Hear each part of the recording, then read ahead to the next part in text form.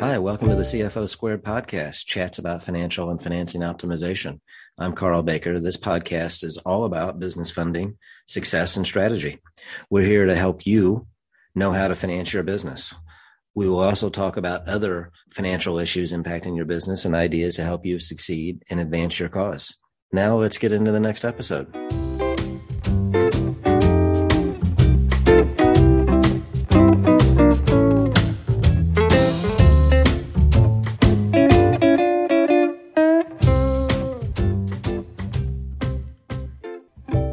Hi there, Carl Baker here. Thanks for joining another episode of CFO Squared, chats about financial and financing optimization. We have continued talking about a variety of things relating to business. We've talked about business issues, financing issues.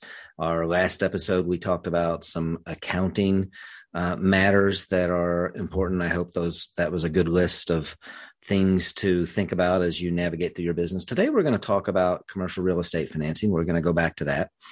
There are many types of commercial real estate financing, real estate loan products to help businesses advance their cause. Things like mortgages. The very common thing that people think of is mortgages, term loans, and those term loans are broken down between fixed rate, variable rate. I'll also talk in a little bit about the fact that when you do obtain a mortgage, you're either obtaining a mortgage for personal purposes or for business purposes, or said another way, they are mortgages that will report to your under your personal name, which then will report to your personal FICO score, most likely, and or a business commercial loan that will not report to your personal FICO score. So those are mortgages. Bridge loans, which are typically interest only, they tend to help an organization transition for a future bigger project. Those are interesting and very powerful financing methods. There are many sources of financing. There are, of course, banks, hard money lenders, private lenders, et cetera, non-bank institutional lenders, which is different than hard money lenders. Hard money and private lenders are very close to the same thing. And so again, many different sources. Obviously, most people understand bank financing, or they understand that banks are a source of financing, but there are so many other options that are out there that are sometimes the right fit and sometimes not. Today, though, that's just a little introduction, a little caveat into what we're going to talk about. Today, I want to talk about financing for residential investment properties, generally single-family homes. And the reason is there are a few unique options relating to financing for single-family home investment properties. And so we're going to talk about that. But I'm not talking about obtaining a personal mortgage for a personal primary residence. I'm talking about purchasing single-family homes for purposes of investment properties, for purposes of profit and cash flow, et cetera. So when you're looking at a transaction like this, you should decide what is important to you in seeking a financing besides the obvious. The obvious is helping to procure an asset, helping to buy this home. So many people will just focus primarily and exclusively on rate. What's the lowest rate? And obviously, the interest rate, the cost of your money, is an important thing. Any of my comments in this segment that are not meant to imply that rate's not important. Obviously, it is. But my comment here today is to raise awareness about the importance of taking a comprehensive view of understanding a debt financing, understanding what is the right way to obtain debt for advancing your cause. So there are other things. What is the term of the loan? 15, 20, 30 years.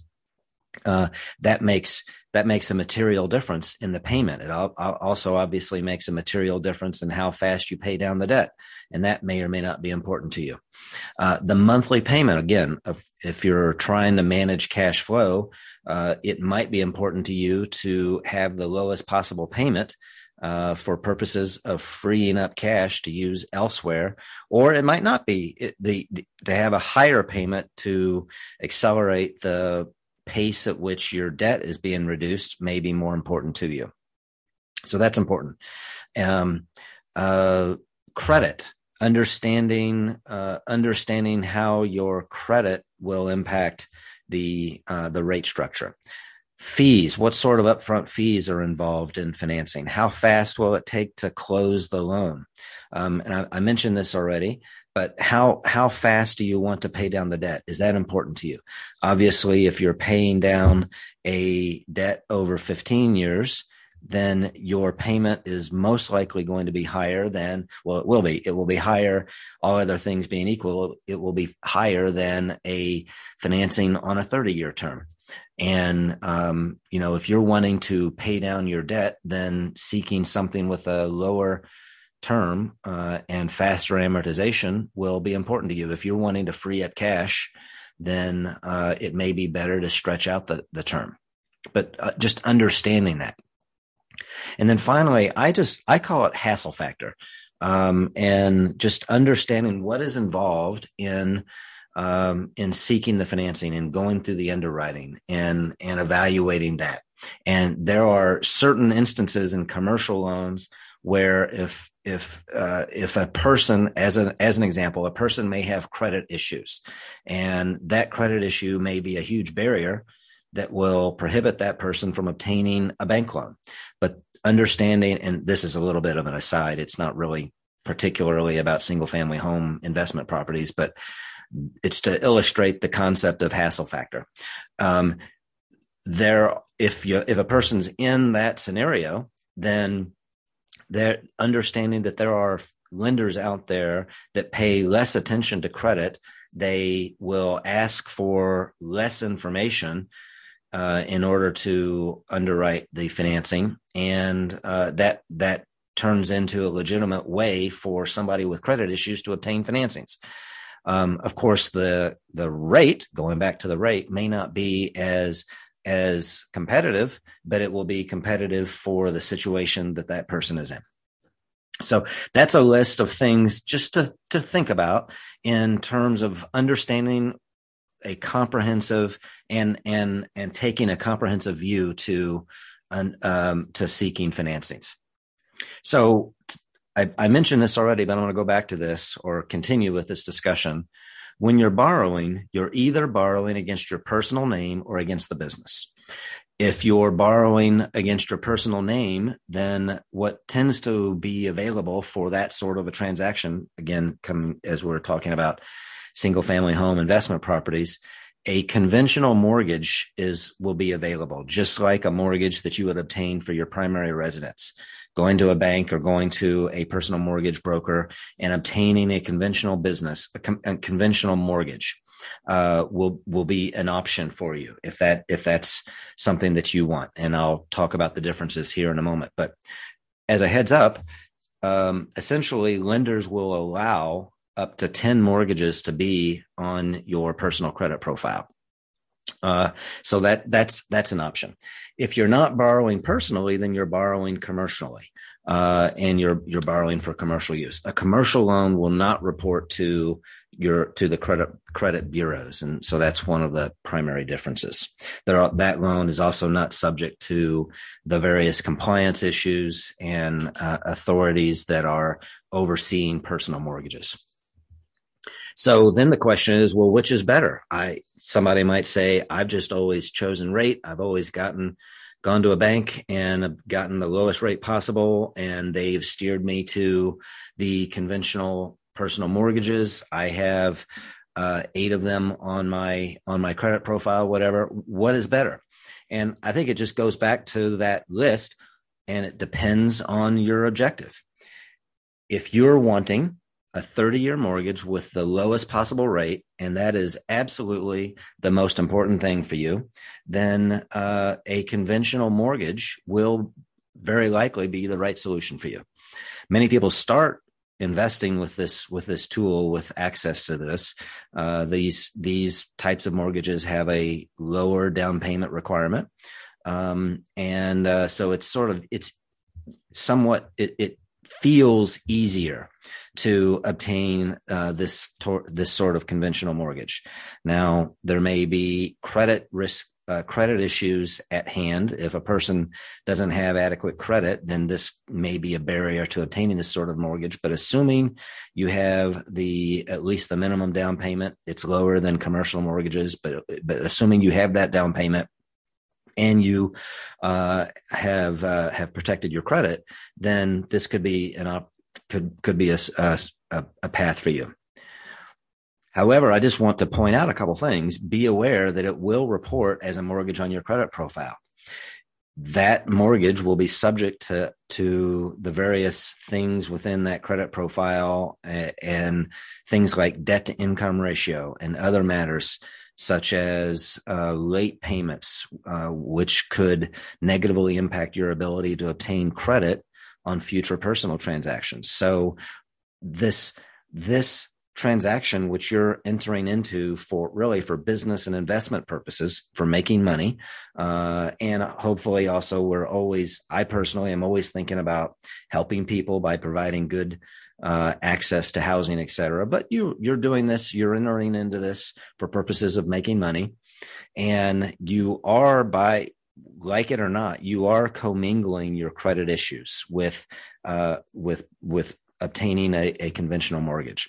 And it's possible, not necessarily always going to happen, but it is possible that you could have things that happen that will negatively impact your credit, your personal credit, which then will potentially impair your ability to get other things done for your housing. For your personal life. It may impact your ability to obtain a personal house or a car, just depending on what happens in that case. So we've talked about that. Said another way, these business ventures will always be treated as personal and we've talked about that, may eventually impair your ability to conduct personal business. The hoops to go through in obtaining a conventional mortgage is it's important to understand that.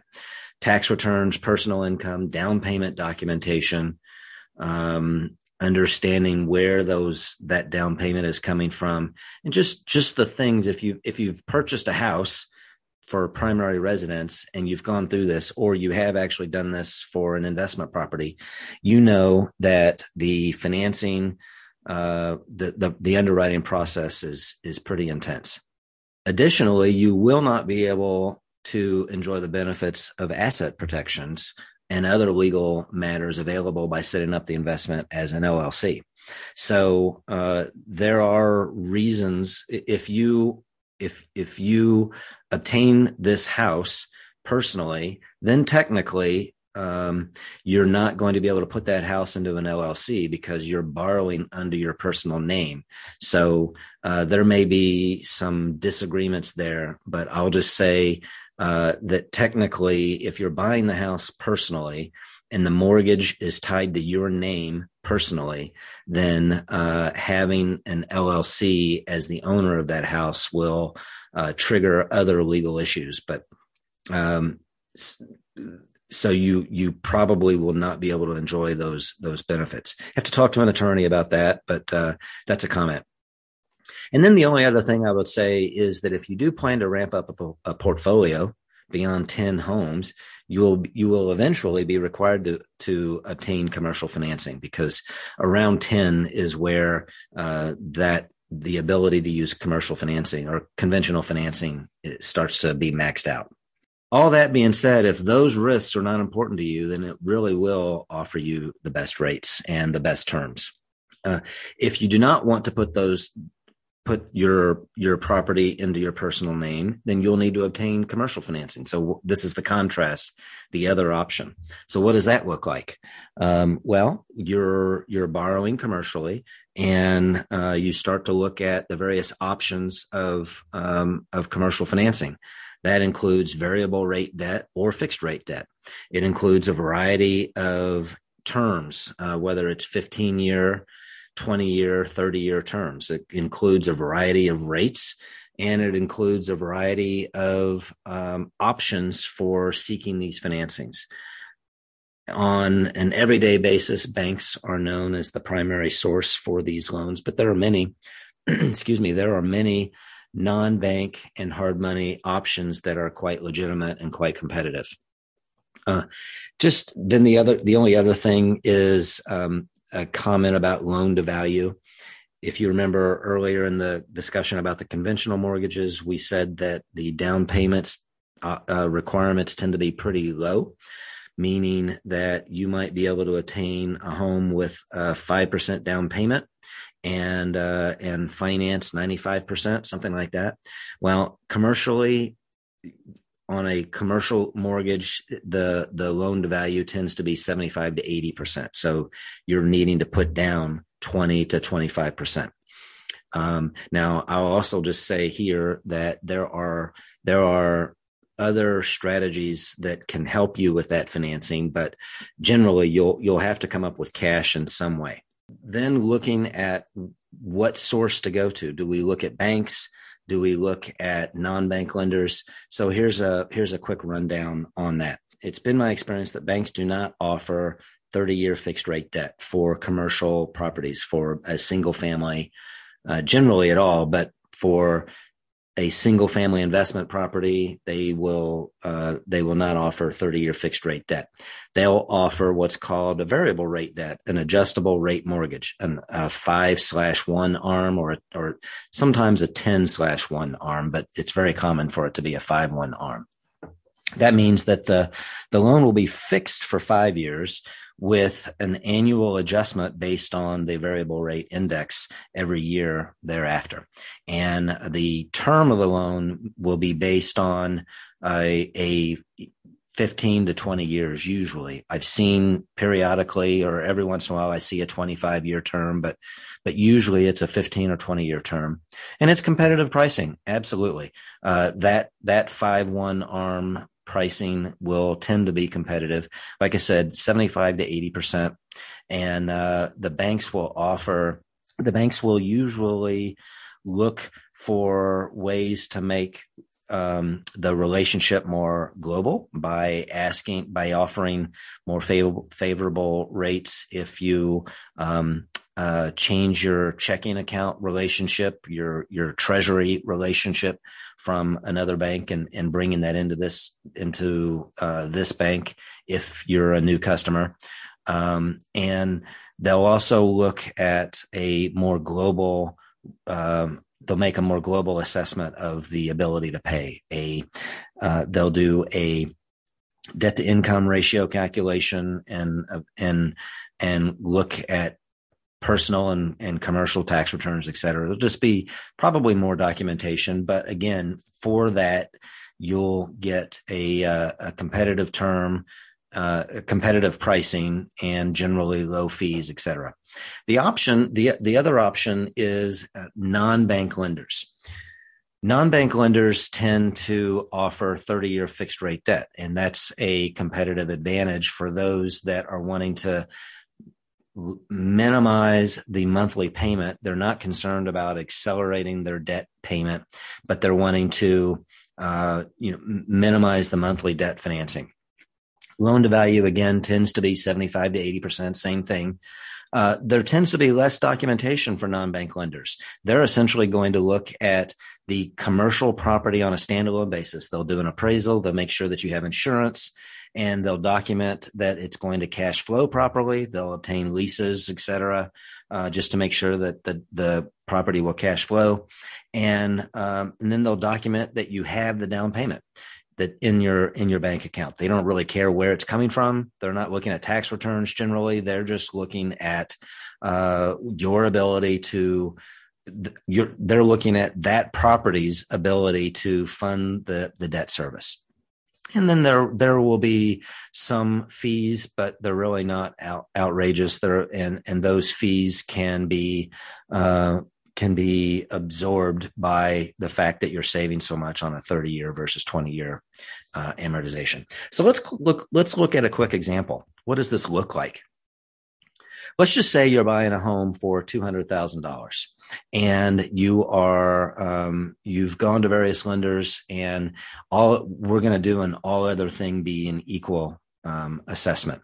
So we're going to assume all lenders are given an 80% loan to value offer, which is $160,000. Now that, like I said, will vary widely with lenders, but it's generally in the 75 to 80%. Let's just assume all lenders have offered about a 4% interest rate. In today's environment, that the plus or minus 4% is quite common. And it just depends on where it is. It depends on your own credit. But in this scenario, let's just say 4%. Let's then say a bank is offered a 5/1 ARM 20-year amortization. That means that that the monthly payment, excluding any escrowing, just the principal and interest payment, would be $970. And I'm rounding there, but it'll be about $970 a month. And that will be fixed for 5 years. Then beginning on the next day after 5 years, the variable rate, that 4%, will include an index. And so if that index has changed, gone up or gone down, then that payment will be changed and will be fixed for a year from year 6 through year 20. And will change as that index changes. For the first 5 years, $970. A non-bank lender would offer a 30-year fixed rate with a monthly payment of $764. So that is a $206 decrease in the monthly payment, which is about $2,469 per year in savings. The bank note is 27% higher than the bank payment is 27% higher than the non-bank lender. Now, of course, you won't be paying down the debt as quickly, but you'll be freeing up cash to use elsewhere. So again, it's just important to understand, do you want to pay down debt quickly, or do you want to preserve your cash to use elsewhere in this one particular example? So if we're looking at 5 years, we know for 5 years, the two notes will be the same. 2,500 times 5 is rounded. 2,500 times 5 is about $12,000 saved per year on a 5-year basis. That would be free for other things, or if you then decide you wanted to pay down debt, you could add to the principal in your monthly payment. So then the question is, what's right? It just goes back to what your objective is. I think it's important, though, to do this sort of a cash flow analysis and not simply look at the rate. Look at the administrative factor. Look at timing. And the way I look at a loan assessment is I make a set of assumptions. How long will I or a client keep this loan? What are the upfront costs? And then I do a comprehensive cash flow analysis over the assumed life of the loan. I'll do a couple scenarios, and I just understand payment, upfront costs, what the savings are. And I do all that, keeping in mind what my objective is. Is it debt reduction? Is it payment minimization? Is it cost of money? What is all sorts of things. And then I do a rate of return based on that down payment, because there may be very real differences in those things. After you have all of your options in place and you've looked at those and you've made your list of things that are important to you, then you make that assessment based on those objectives. That's it. Let me conclude just by saying thanks for listening. And this is how I have looked at all of my debt transactions. I have had many debt transactions personally and professionally with some investment properties. And this is the approach that I have taken and how I teach clients to look at theirs. I hear all the time about the focus on rate, and that is very important. I'm just hoping that these comments will raise awareness to the fact that there are other things to look at. There's so much more to look at in understanding those objectives, and just taking that comprehensive approach to analyzing your debt and your cash flow financing will make that decision a better one. And I'm confident of that. So thank you very much, and we will talk to you next time. Bye-bye.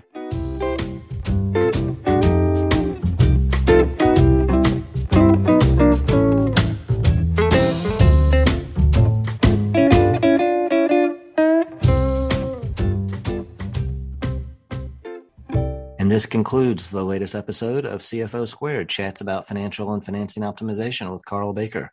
We hope you enjoyed the episode. Leave us some notes or comments or questions by reaching out to us via email or phone number. Our contact information is in the show notes, and we would be glad to try to answer questions, take your notes, questions, and comments into consideration for future episodes. Until next time, signing off. Thanks again. Bye-bye.